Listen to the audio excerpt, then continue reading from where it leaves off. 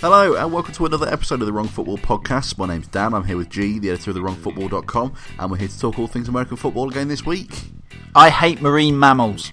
Week 3 is in the books, so we're going to be taking a look back at some of the best games of the week, and we're also going to have a look ahead to next week's matchups, including the first of this year's London games. But first, let's have a look through some of the talking points for this week throughout the NFL. How you doing, G? You okay? Everything good? Yeah, not too bad. I mean, obviously we're mortal enemies for the week, so that could produce an interesting dynamic for the pod, but apart from that, doing well. Absolutely, yeah. So we, as you'll probably gather throughout this this podcast, my Dolphins and the Bengals play each other tomorrow. No, I can't do impersonations of dolphins, clearly. So let's have as I say, you throw me all over the place today. Who day? Let's have a look at some of the talking points of the week. So the first one, let's have a look at the protests that are being held in North Carolina, and they are turning the heads of the players. I don't want to get kind of too political and really deep in the podcast, because it is a light-hearted bit of fun, this podcast generally, but the situation of obviously regular civil unrest within North Carolina, there's been strong protests, and there was a protest at the Bank of America Stadium before Sunday's game with the Vikings for the obviously against the police with the killing of multiple potentially unarmed black men. The mayor classed the event as an extraordinary event and allowed it to go ahead with increased police presence, even though they were kind of saying at the time that it might potentially be called off. But it was there's a big link here, isn't there? Obviously to the Colin Kaepernick thing. It's the huge social story in the States at the moment. You've got the big political story, obviously, with their elections coming up, and the thing that you get, the impression you get listening to what's coming out of the States is that a lot of people are saying that this is not new things. It's just in this day and age of cameras everywhere, we are more aware of what's going on. And you had sort of the contrast between the recent bomber in New York getting arrested and fined, and then an unarmed black motorist just lost down in Oklahoma, gets shot. And it's just, you can see that there are clearly problems, and to say all police are evil, or that all, it's just as folly as to say that all black people are criminals. So it's you can understand why there is such frustration, and you would prefer it to be a peaceful protest, but equally, a protest is nothing if people don't pay attention. Obviously, Colin Kaepernick's been feeding into that. We've seen more and more players taking knees, raising fists. You had the Martin Luther King quote on the back of Cam Newton during warm-ups. They're sort of very heavily regulated what they can wear during the game, but in warm-ups they're a lot more free. And I think he was making a statement about what's going on, and it can't not be affecting those players in that community with what's going on down there. And you'd like to think football is something that can bring people together. I mean, the only good news, I'm not sure the only good news, but one of the good news bits coming out of this is that you see news stories about not just these protests happening, but people trying to take steps. And I know, fairly certain it was the Dolphins that I was retweeting about recently, that their players not only were protested, but were put in contact and were working with local charity of their owners to, help foster relations between police force and the black community. And it's those kind of conversations, those town hall meetings, where hopefully things can start to develop so things do change. Yeah, I hadn't heard that. I didn't realise the Dolphins were doing that. I really hope it's for Dolphins. I'm fairly certain it is, and I might check my Twitter timeline to confirm it. Yeah, well, the quote on the back of Cam Newton's jersey on during the warm up on Sunday was "Injustice somewhere is a threat to justice everywhere." Martin Luther King. That's it. It's a very deep quote, isn't it? And I think it really does speak volumes for what's going on. It's a very aptly chosen quote, and for a player who we often have a little fun with his dress sense and his pre and post game outfits. Yeah, absolutely. Not to mention the whole super cam. It was a really well chosen quote and very apt considering the situation. Yeah. Well, without wanting to kind of get too deeply into it, let's move on to another topic. And this one's a little bit more light-hearted, and it really looks at Carson Wentz. What a start he's had. He's 3 games. He's led his Philadelphia Eagles to being 3-0, unbeaten start. I know you've written about him on the pod. I haven't managed to watch him yet so far. What have you made of him? Well, I'm quite impressed that I wrote about him on the pod. I'm fairly certain you misspoke and meant I wrote about him on the blog, but that's all right. It's kind of a mistake I expect out of a Dolphin. I'm enjoying myself. I'm sorry, my friend. I love you, really. No, I've been really very impressed with him. I keep hearing slightly differing things in terms of... I was listening to Ron Jaworski on the MMQB podcast, just coming home from work. And he was talking about how important arm strength is. And I often feel that it's sort of overrated once you get past functional strength. And he's got good arm. I'm not sure it wows you like some of the throws, say... You know how Cam Newton seems to be able to make these ridiculously powerful throws, falling over sideways whilst getting hit by 3 defensive players. Not that kind of arm, but he stands in the pocket, he delivers, he's really accurate, and for me that's the most important thing. He's really accurate, and he's in a great situation at the moment. I'm really impressed with both Doug Pedersen and the offensive coordinator, whose name temporarily escapes me, who've put together a really good game plan, and they're not asking him to do too much. It's not that it's simplified. He's in total control of the offense, and that's the really impressive thing. Is that, but it's all 3-5 step drops, very quick reads. You see him sort of 1-2 and out in terms of looking through his options, but it's not like it's overly simple. It's just a very clearly defined, well-executed offense. And I'm really, really impressed with this game against the Steelers. I haven't had a chance to watch to it, and I'm hoping that I get to, because I was really impressed with his opening 2 games, but the big question was, what's he going to do against a really good defense? Now, there are some questions about the Steelers' rush attack, but boy, did the Eagles ever do a number against the Steelers. Yeah, well, so far 3 games in, 779 passing yards, 5 touchdowns, 66 completions out of 102 attempts. He's doing all right, and obviously he was second overall pick this year in the 2016 draft. If you're the Rams, having picked Jared Goff, do you think, are you kicking yourself? I mean, they've done all right, but are you kicking yourself? It's way too early for that. The question is going to be both of the Rams for picking Goff and the Browns for trading down when they could have picked Wentz themselves. However, I don't think he's going to be one of these players that has 2 great games and it all falls apart. I think he's going to be a really good player, but there's nothing to say that Goff could sit for the entire year and still go on to have a stellar career as an NFL quarterback.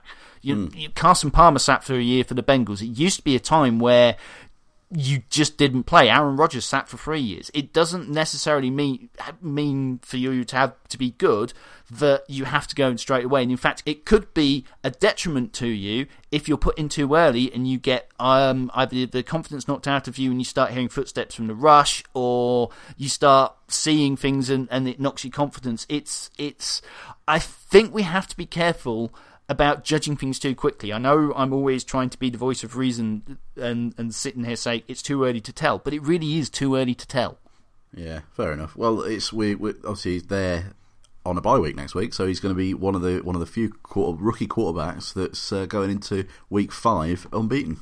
So yeah, fair play to him. Yeah, no, he's done really well. Actually, in fairness, all the young quarterbacks have done well. And you talk about him being in a bye week and going unbeaten, but who's to say Trevor Siemian won't win? Fair point. Don't run that over here. Right, so we've just finished week 3 and the games are now obviously in the books. We've watched a few of them as we always tend to do, being a podcast and all that.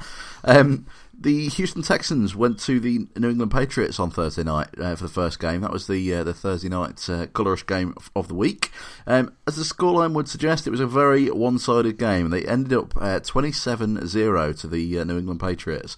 Rob Gronkowski was back for the Patriots, missed a couple of weeks, but he was obviously back in the fold for the Patriots. But Garoppolo was still out, so Jacoby Brissett got his first start. Yeah, he's doing all right, isn't he, Jacoby Brissett, so far? Yeah, I mean, he didn't have an outstanding game on the night. He only made 11 of 19 passes, but it turns out he sprained his thumb in the second quarter. He ran a 27-yard touchdown in, and he did enough to win, and that's enough against a defense that was looking pretty good for most of this season. I love the stat that I saw this week of quarterbacks who make their league debuts under Bill Belichick are 5-0.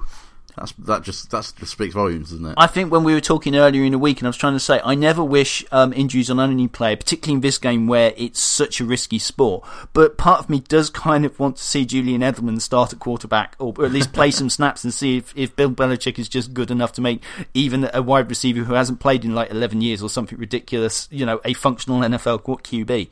Yeah. Well, Houston had a very clumsy day. A couple of special teams errors, a couple of fumbles, and an interception. And JJ Watt had one of his JJ Who days, didn't he? Well, it's interesting you say his JJ Who days like this is a regular thing, but it occasionally does happen. I think It was such a good question for me in terms of listening to another podcast that shall remain unnamed because I can't just keep listening to the opposition on this pod.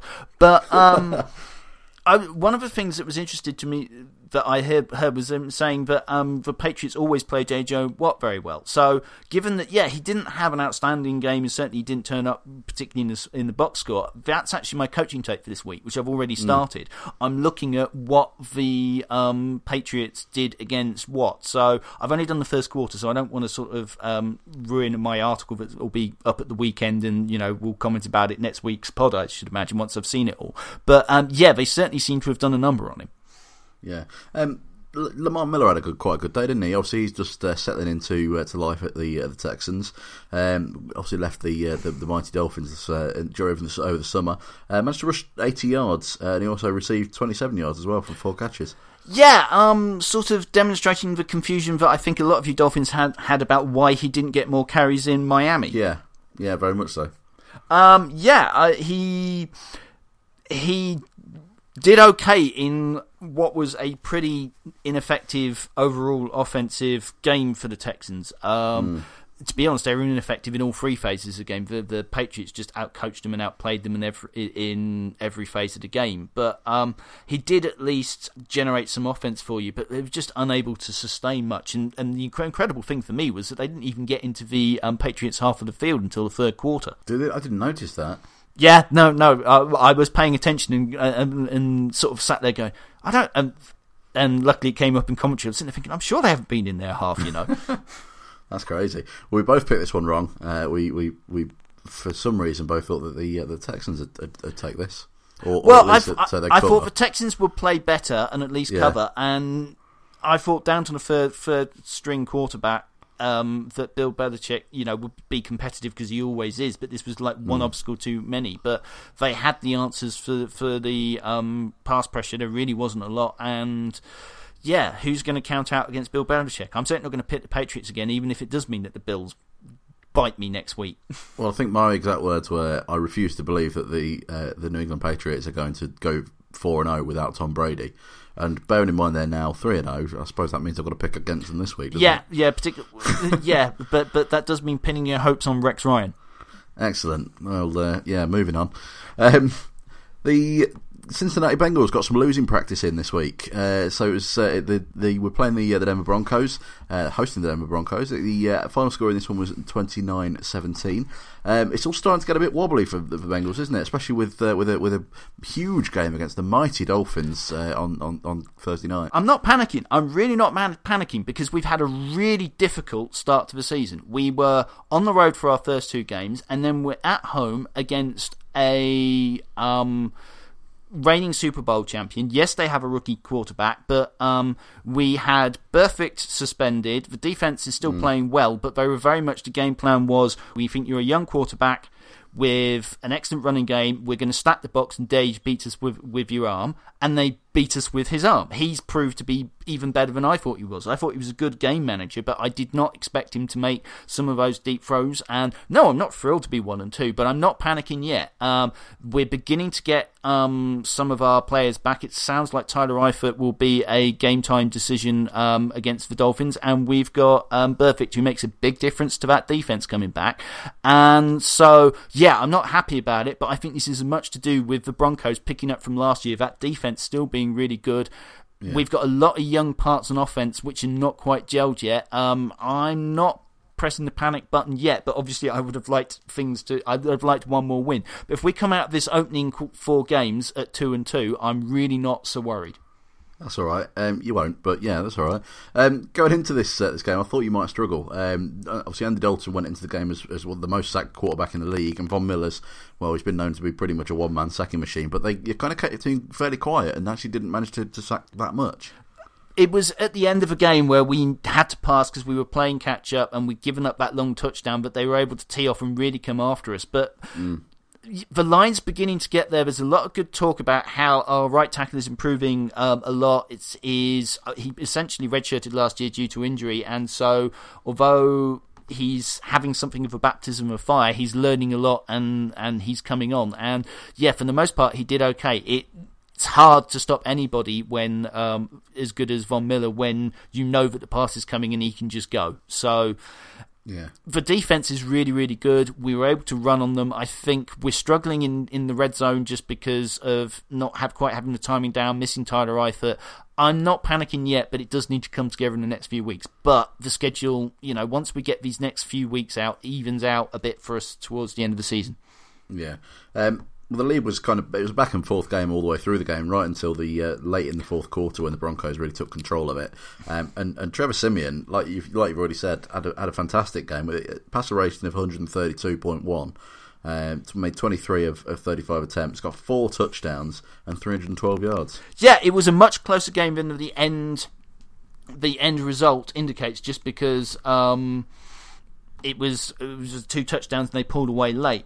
But Trevor Siemian, I think I'm really quite impressed with him. I think he's doing very well. I think it's another thing of an accurate quarterback listening to coaching with a coach who's doing really good things with his team. And so, yeah, I'm very impressed with him. And I think the Broncos, I thought they'd take a step back this season, and it looks like they're going to be as competitive as they were last. I think it's one of those where the expectation was fairly low for him, shall we say, before the season started. I was impressed with him during the preseason, and he won that job. He won that job, and we all make jokes about Mark Sanchez and the butt fumble, but he's an experienced quarterback, and he was beaten out by Trevor Siemian. And the Broncos know what they're doing, and I'm really beginning to believe that John Elway is going to keep them competitive for a while. Yeah. Well, I picked this one correctly. I got the Broncos and got this one right, which was excellent. That was 1 point for me, one of very few. For both of us. Yeah, absolutely. Terrible week we had. 2 weeks in a row. So moving on to the next game, when does a win not feel like a win when it's an overtime win against the Browns? The Miami Dolphins beat the Browns after overtime, 30 points to 24. Really didn't feel like a win. The quote of the day, which made me chuckle as I was watching the game with my wife, was, "They look like running turds." Not a fan of the uniform. No, she doesn't like that one. We should state for the record that your good lady wife is in fact a Bengals fan, so you should be hearing all about the game on Sunday, I've no doubt. Well, that's it. She chose me in the first place. She can't be perfect in everything, so she's got to support the Bengals. It was quite an interesting game. It was one of these games that again was very back and forth. The early part of the game, especially, was very back and forth. Right off from the beginning, Tannehill threw an interception on the second play, and we were able to win it back through a fumble 3 plays later. Quite clumsy, both of these teams. Yes, I mean, the big story for me out of this game, and the one that everybody's talking about, is Terrell Pryor. Yeah. Rushed, passed, received, and played some snaps on defense. I'm not sure how many, but at least one as a safety. Yeah, after Q1, Pryor was leading the Browns in passing, receiving, and rushing. I don't know if that's ever happened. There's lots of talk about the first guy to play both ways in a very long time, and it was. Put it this way for the Browns. I'm really cross with myself for picking the Dolphins. I bought into the narrative surrounding them that this was just one thing too many, and I should have had more faith in Hugh Jackson because they've played tough all the way through. And I actually, in your position, wouldn't be too worried. I think the Browns are going to cause a few people a lot of scares, considering that they're not going to win many games. I think you're right. I think there's a lot of young talent there that are not going to win, but they're going to play hard. Hugh Jackson is a coach who's really trying. Witness what he was doing with Terrell Pryor. And so I'm not predicting you're going to beat the Bengals because, I am. Yeah, we'll see. But what I would say is that I don't think, and I've said this a lot because I see them every year, the Browns just can't have nice things. They get their injured players, and I feel so sorry for their fans.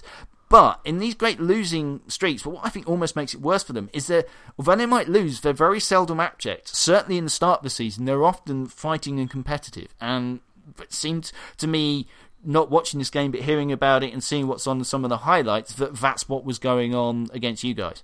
Yeah, they missed 3 field goals as well, so they really could have ended up with the win, which they must be kicking themselves. That is the most Brownsy thing ever, though, isn't it? That they played this absolutely. well, miss 3 field goals, and I think an extra point, and end up losing the game. Yeah, that's it. Well, they only signed their kicker on Friday night, so it was one of those where he just couldn't quite. I say unfortunately, quite fortunately for me, couldn't quite live up to what they wanted to do. But with they missed that kick with 20 seconds to go, which took it into overtime, and then J scored an overtime touchdown to win it for us. And I think the situation with the running backs in Miami is.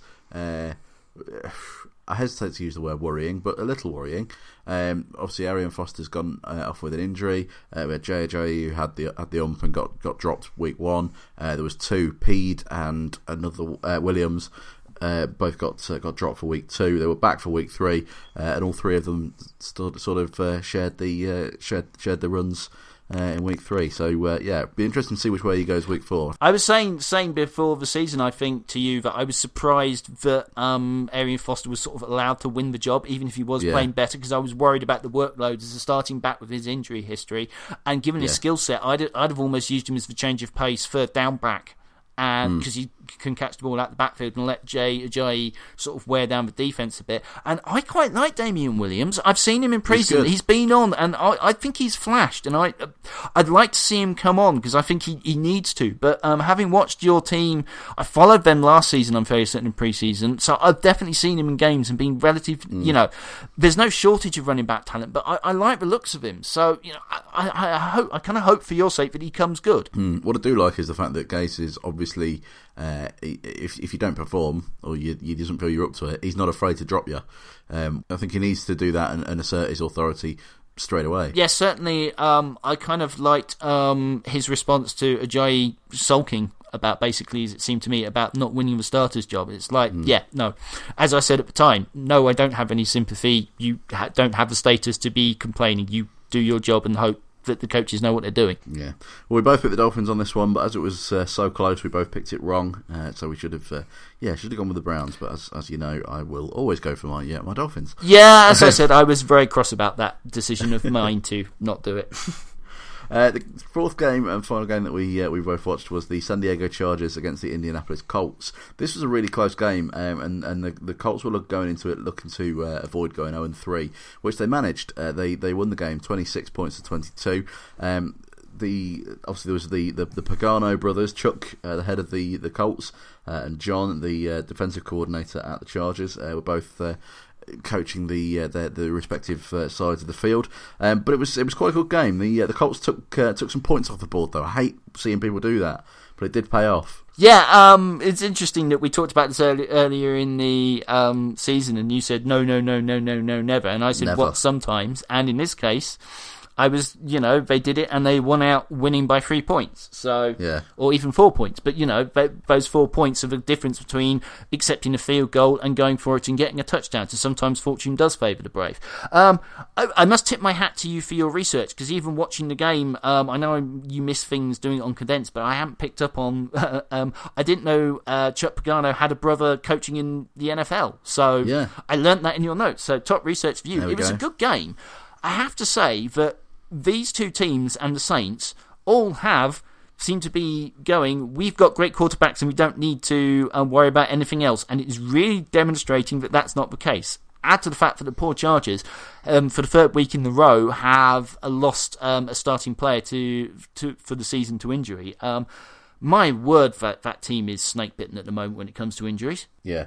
It is, and it's they need some reliable players there to really try and give them a bit of a kick, don't they? Yeah, I mean, the Chargers, Andrew Duck didn't look like it last season because he was just beat down so much physically because they couldn't protect him that he wasn't able to perform. But Phillip Rivers is just amazing as a quarterback, and it's such a shame that I don't think he's going to get the postseason success that his talent and his work ethic is deserved, because there were times last season, I think you remember me talking about, when that offensive line was so beat up, and it was only because he was so good at recognising what was going on and getting the ball out of his hands that they were able to even function as an offense, just because he's that talented. And I picked the Colts to win just because I thought 0-2 were going to win this season. I didn't think they were going to go 0-3 at home. I thought they might just have enough against this Chargers team, and so it proved. But it really was a close, sort of fun game without anything being overly exciting, if that makes sense. Well, that's it. No, you're absolutely right. The couple of stats that struck me after this game was Adam Vinatieri, just the most reliable player at the kicker in the game. He's not missed a field goal in 32 attempts now, which is crazy. And also, I didn't realise this, but the Colts haven't had a running back make 100 yards of rushing since 2012. Yeah, it's not been the focus of their game, and it was always a thing with Peyton Manning that they used to split the runnings up a bit, and you know, he'd run the ball, but he'd sort of like set up the run with the pass, if you see what I mean. And my big argument and theory about this has always been that you don't set up the pass with the run or the run with the pass. You need a valid threat in both, and you do whichever one you do most, but you need the other one to keep the defense honest. Because you know, if they sit in two deep shells, forcing you to take underneath stuff, and they're just begging for you to get your running game out and show that you can do it, and vice versa. If you only run the ball, then they'll just stack the box, and if you can't pass, then you're stuffed. So you don't necessarily have to have 100-yard games all the time. And you know, you look at the Bengals; they'll split between their two running backs, and neither of them might make 100 yards. So these days, it's not like the old days where you ran 35 times and got 100 yards if you had a really good back. But yeah, it is a surprising stat given that's for a 4-year span. Well, it's going to be it was quite a good end to the game. Obviously, the Chargers are going to be kicking themselves. Henry, their wide receiver, I don't know his first name, fumbled the ball right towards the end in their last kind of do or die drive to try and keep the game alive, and all the Colts had to do in the end was just see out the clock. But there was 4 lead changes during the second half, but it all ended up with a 26-22 victory for the Colts, and we both picked them, and we're correct. Yes, I think you're talking about Hunter Henry, their rookie tight end, who's been pretty good, it has to be said. But yeah, ball security always a big thing, and you know, you learn by these mistakes. We'll see how the Chargers do, and we'll definitely see how the Colts do in London this week. Absolutely. Well, let's have a look at the rest of the games this week then. In Buffalo, the Bills picked up their first win of the season in emphatic style. Rex Ryan's men pulled off a shock victory on Sunday night, beating the Arizona Cardinals by 33 points to 18. The Tennessee Titans couldn't capitalise on the momentum they built last week against the Raiders. The Raiders came away with the win, and the final score was 17 points to 10. In a very close game in East Rutherford, the New York Giants and the Washington Redskins put on a show. The visitors went away victorious, though, with the Redskins winning by 29 points to 27 to get their first win of the season.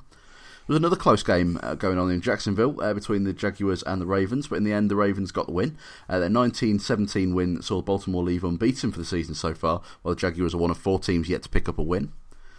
In an all-NFC North class, the Detroit Lions made the short trip to Lambeau Field to face Green Bay. The Packers opened up a 31-3 lead just before half-time, but a big comeback from the Lions, and the Packers only managing to score a field goal in the second half meant it ended fairly close. The final score was 27 points to 34 to the Packers.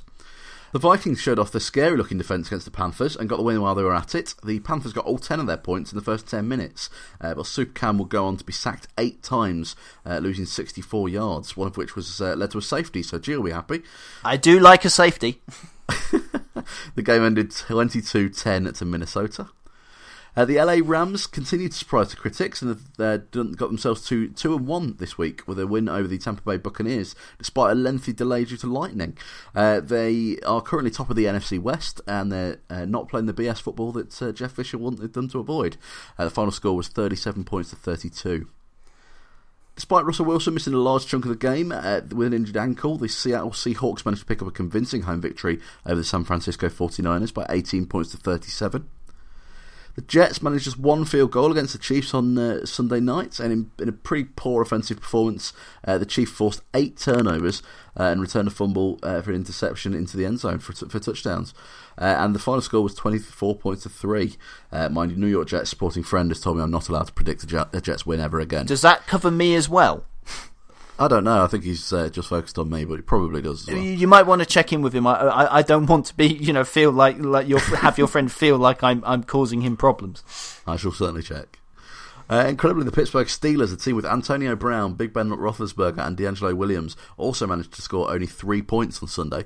They were playing against the now 3-0 Philadelphia Eagles, led by Carson Wentz, who once again put up some good numbers, and the final score was 34 points to 3. In the late game on Sunday, the Bears met the Cowboys in Dallas. as most predicted, Cowboys came away with a win in this one, with rookie Ezekiel Elliott rushing for 140 yards. The final score was 31-17. And on Monday night, the Saints failed to get their season back on track as they hosted the Atlanta Falcons. This one ended up being one of the highest scoring games of the week, but the Falcons were the ones heading back to Atlanta with the win by 45 points to 32. Good week, wasn't it? Yeah, lots of interesting storylines, plenty to discuss. I don't know if you've got any things that particularly jumped out at you. A couple of bits. Loath as I am to go to the headline drama, I mean, I'm sure everybody will have heard about the fact that Odell Beckham Jr. lost a fight with a field goal net. Yeah, well, the field goal net was not the only thing that ended up beating Odell Beckham Jr. Did you see Josh Norman pick him up, just catch him mid-air and carry him out of play? No, I missed that. I shall. Ridiculous. Hilarious. There's a lot of talk about his emotional... I was always about to say stability, but that's not fair. But how he had sort of like a meltdown on the sideline, and he cares so much that he needs to learn to control that and focus that a bit. So it does seem to be, if there's an Achilles heel on an exceptional receiver, then that is it. Well, it wasn't all bad for him. He became the first player the fastest player to make 200 career receptions. Yeah, no one's doubting his talent. I just think to be the best player on your team, also you ideally want that player to be a leader, and I just do worry about some of the stuff that's going on in and around him, and he needs to channel that emotion rather than killing it, because you can't, change who you are as a person. But I just feel like he needs to focus it a little. Well, one thing I wondered whether he'd gone to play defence for the Ravens, but it wasn't. It was CJ Mosley, a huge one-handed falling backwards interception. I don't know if you saw that one either. The thing for me about CJ Mosley is I'm quite impressed by him as a linebacker, but yeah, that's not the kind of play I usually associate with him, I have to say. No, that's it, absolutely. And one thing that's just come through literally as I'm recording this, Des Bryant has apparently got a hairline fracture in his knee, so he's going to be it looks like he will probably miss Sunday. Oh, blimey! I mean, I'd heard that he had an injury, but I had no idea how long it is, and a hairline fracture you can be out for a while. I mean, the good news is it's not his foot where I have mine, but that put me out but that put me out for 3 months. It can take like a good 4-6 weeks just to get that knitted, possibly. So we'll have to keep an eye on that one and see what proper medical experts have to say about it. Absolutely. The ball is loose. It's a fumble. Right, it's time to have a look at the blog and see what G's been writing about this week. So your article this week was a very snappily titled "Everybody Has a Plan Until You Hit Them in the Mouth." Now, I immediately thought you were having a breakdown, but apparently it turns out you were writing an interesting piece talking about how things haven't necessarily gone to plan with the NFL so far this year. What have you found? Well, I mean, the focus for me on that was, and I'll confess, it's not the best human being that I stole that quote from. It just happened to be the most snappy, because it was, believe it or not, it was Mike Tyson quote. It's a variation on various ones about battle plans, not surviving the first contact with the enemy, but trying to avoid war references, which I tend to feel NFL coverage was overloaded with. I ended up picking, a dubious character to say the least, but it's a snappy quote. And what I really meant by it was that everybody has plans, and it's important to make plans, but if you just rigidly stick to those plans, then things fall apart, and no more better example of that in a sporting context than NFL. We've got so many players and so many things happening already, and I was able to just pull a line between things like Teddy Bridgewater's horrific knee injury in practice, and suddenly you've got trades, and suddenly Carson Wentz is starting in Philadelphia when he wasn't meant to, and Sam Bradford is suddenly playing excellently in the Vikings, and the Vikings are 3-0, and it was just developing those themes of how nothing is quite going how to plan, because that's the way the world is. Yeah. Well, you're going to watch this week for your coaching take. You're going to have a look at the Texans and the Patriots, aren't you? And specifically JJ Watt. Yes, I was just, as I mentioned earlier, with having heard the discussion about yes, they always play JJ Watt well, and knowing Bill Belichick is known for his game planning, I was just curious to see how they cope with him. So yeah, I've started the first quarter of that, and I'm through the first quarter of that game, and I'm looking forward to writing about it this weekend. Brilliant. I'm looking forward to reading it. Well, for all of that and much more, make sure you stay tuned to the blog for more from G. It can be found at thewrongfootball.com. Are you ready for some football? Okay, let's move on to our picks for week 4 then. It's a big week for us, isn't it? This first game, Miami Dolphins were taking the trip to Cincinnati to play the Bengals, and it's a Thursday night game. Yes, and somehow you've stolen the Bengals orange in the colour rush. So I'm not sure how you feel about those jerseys. I really rather like the Snow Tiger ones. Yeah, I do. I think it's a really clean look. I'm hoping they sell them because I really like that. And I'm wondering if I might have to get a Geno Atkins colour rush one because I really like that lineup. As for the game, I think with Burfict coming back, as being at home, I think they're going to look at it as a get-right game. Tyler Eifert possibly back. I'm worried about the line. I'm not sure we should be 6.5 points favourites against anybody but I'm hopeful for a win. Sorry, mate. Yeah, that's okay. Well, you're not going to get the win. Dolphins are clearly going to win this one, and as such, I will be picking the Dolphins. Well, I think you might be covering in a loss, but we shall see. The second game, this one's the first London game of the year. 3 London games this year, and this is the first one, and it's at Wembley. It's the Jags hosting the Colts. 2.5 point head start given to the Jags. Is that enough? See, here's the thing. I'm trying not to step on the thing I'm writing for tomorrow, but here's the stat that jumps out at me.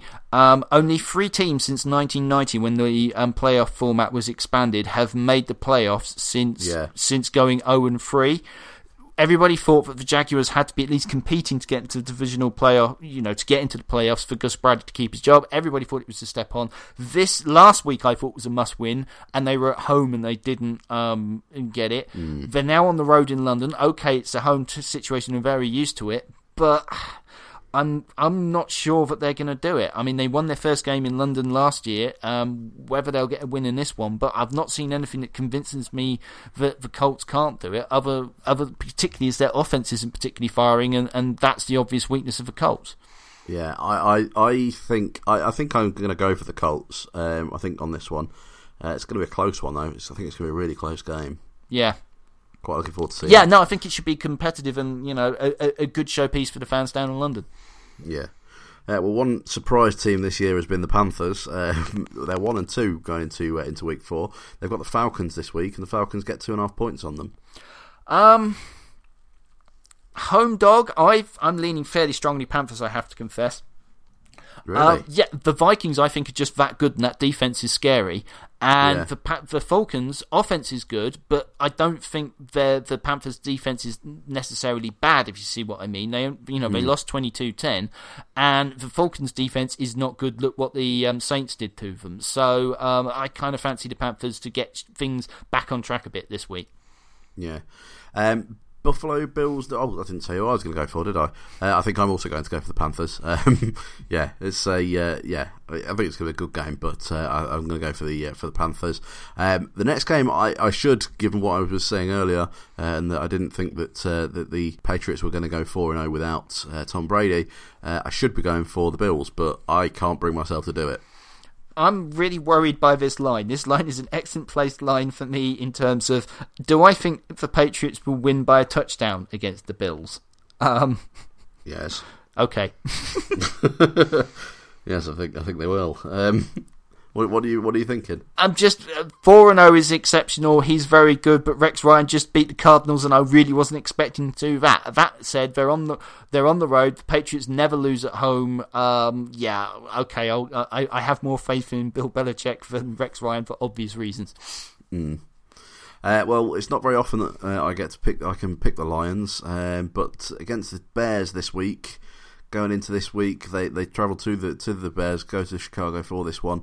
I can't see anything other than a Lions win on this. I don't know if the Lions are getting any of their defensive starters back, but I'm not sure if it matters with the way the Bears are misfiring. They've got a huge injury list. If you go to Pro Football Reference and look at the injuries on the Bears, it just goes on forever. So yeah, I think it's a Lions win all the way on that one. Well, the Browns took us close last week. What do you think for this one? They're playing the Washington Redskins. I am very surprised that the DC Grudens are need to win by 9 points to cover. I don't see them doing it. I'll be honest. No, I'm not sure I do. I'm not sure I see them winning by that much. I think I'm going to probably pick the Browns to cover. Yeah, I think so.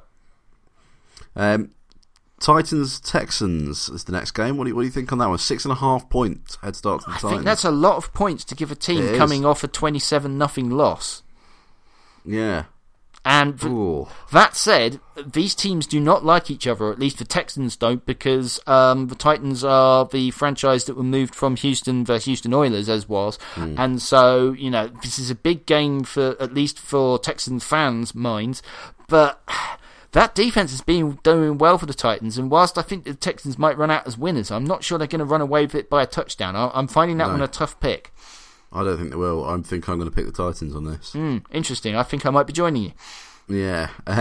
Raiders-Ravens.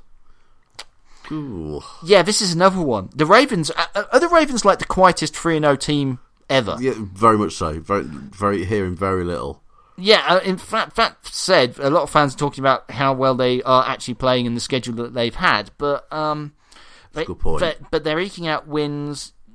I trust their head coach. The Raiders are very iffy up and down, and they're on the road. So that half point might lead me to pick Raiders, but I'm not sure about it at all. Yeah, I think I'm going to have to have a little think on this one. Yeah, I'm not sure which way I'm going to go. I think I might be leaning Raiders, but very reluctantly, and I could revert to the Ravens. Yeah, I'm not sure on that. I'm not sure on this next one either. Seahawks Jets. I know I've been told I'm not allowed to pick the Jets, but given the Seahawks' problems.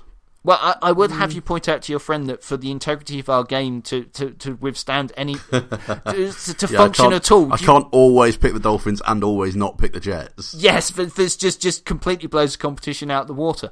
But yeah, it's a very tricky game because which Jets offense is going to turn up? I'm amazed that you managed to not mention Fitzpatrick's 6 interceptions. It was almost like a masterpiece of demonstrating how to throw every type of interception. But that said, you've got a hobbled Russell Wilson that we're not sure if he'll start or how effective he'll be against a scary New York Jets defensive front. They've already down 1 or 2 in the division. They won't want to fall away from the playoff race in the AFC. I'm really not sure about this one. No, I think I'm going to go Jets, but I don't know. Again, like you say, it depends which Jets turns up. Yeah, but home underdogs, 3.5 points. It's from a sort of points perspective, that's a nice situation. 3.5. I don't buy into this 3 points malarkey that you go on with about every week. I don't go along with it. I don't think it's as cut and dry as that. This is right. For those of you not understand what he's complaining about, from a traditional line setting stat, you would expect with 2 even teams, the home team would have -3. That's a 6.5 point swing to the Seahawks. I'm not sure that they're good for that on the road, given their circumstances. No, I don't buy into it. But I'm going to go for the Jets, I think. The Broncos go to Tampa Bay to play the Buccaneers. Only 3.5 points. Bucks. 3.5 points given to the Bucks worry me because we're getting a lot of talk about Cutton not necessarily being a great head coach, talking about time management issues. Meanwhile, the Broncos keep rolling on. They're 3-0 already. They just beat the Bengals, who I think are a better team than the Bucks by double digits. I fancy the Broncos to cover this fairly strongly. Yeah, I think this is probably one of the easier lines of the week. The Cowboys travel to San Francisco and get 2.5, and the 49ers give them 2.5 points. Yeah, I don't think that's enough points. The 49ers are not doing well, and the Cowboys seem to be coming good. I think that's a very straightforward cover for them. You watch me be wrong, but yeah, well, if you are wrong, then I'm going to be wrong as well because I'm going to go for the Cowboys. The Rams, they travel to the Cardinals. Last year, this would have been a very, very easy pick. But I'm not so sure this year. I have no idea. We don't know what's going on with Carson Palmer. He's throwing a lot of interceptions, but he's at home this week against a Rams team that I can't predict. I have 8.5 points. Yeah, I have no clue. Yeah, because I can see this either the Rams running out winners, or the Cardinals winning a close one, or just going, let's get this sorted and blowing them away. This line, I'm finding this one tricky. I don't know how you're finding it, but I do not like that line at all. No, it's a thinker. It's one I'm not going to nail my hat to any colours. Not today. I'll have a think about it before the weekend. Fair enough. Saints Chargers. The Saints are going into this 0-3. Chargers. I mean, they lost on Sunday, but they didn't look too bad. I think I'm going to go for the Chargers. Yeah, I think so too. I have more faith in them at home than I do in the Saints' defense, which is the bit that worries me. But that's still a lot. That's still quite a lot of points that. It is for a team that aren't very good. So I think I lean Chargers, but I will be very hesitant, and I wouldn't be surprised if I change my mind. Yeah. Well, the late game on Sunday is the Chiefs playing the Steelers, and the Steelers have 5.5 points taken off them, and that's, I mean, for a team that only scored 3 points last week. Yeah, I mean, but I'm going Chiefs. That's got to be a blip, though. It will be, yeah. I mean, when was the last time that the Steelers only scored 3? I have a lot more faith in the Eagles' pass rush than I do in the Chiefs' pass rush at the moment. The Steelers will want to make amends. They're at home. I think it could be a cracking game, but 5.5 points is a bit much for me, maybe, in this game. I sort of want to pick Steelers, but that might be too many points. That's where I'm leaning right now, but we'll see how I feel when I write it up. Yeah, I'm going Chiefs. I think I've got to go Chiefs. And then the final game, the Monday night game, is the Giants playing the Vikings and getting a 4.5 point head start. It's got to be the Vikings. This one, they look so strong this year. They really do. The defense is playing so well. I fancy the Vikings in this one. Could be wrong, but the points may give me a slight pause, but I'm definitely leaning Vikings. Yeah, I think you're absolutely right. Making your dad very happy. That's it. Well, after week 3, it was neck and neck this week, wasn't it? We got 5 points each, so it ended up we are at 21-18, which is crazy considering the amount of games that have been so far. Yeah, 5-11 for both of us this week. I mean, we said that there were a lot of strange results, and boy, did it show in our picks. Certainly did. I felt that one way up here. Well, that's all we've got time for on this episode of the Wrong Football Podcast. Thank you so much for joining us again this week. I'm on holiday next week, and G's busy working on his book, so it's going to be a bit of a different podcast next week, but we will endeavour still to have something up for you next Thursday night to enjoy and listen to in the run-up to the Thursday night game. In the meantime, make sure you like and subscribe to the podcast, get it delivered straight to you each Thursday night, and also make sure you check out the blog to keep up with what G's up to during the week. That's at thewrongfootball.com. If you want to get in touch with us, make sure you either drop us an email to twfpodcast@outlook.com or find either G or myself on Twitter at wrongfootball or at twfdan. Thanks for listening, and we'll see you again next week.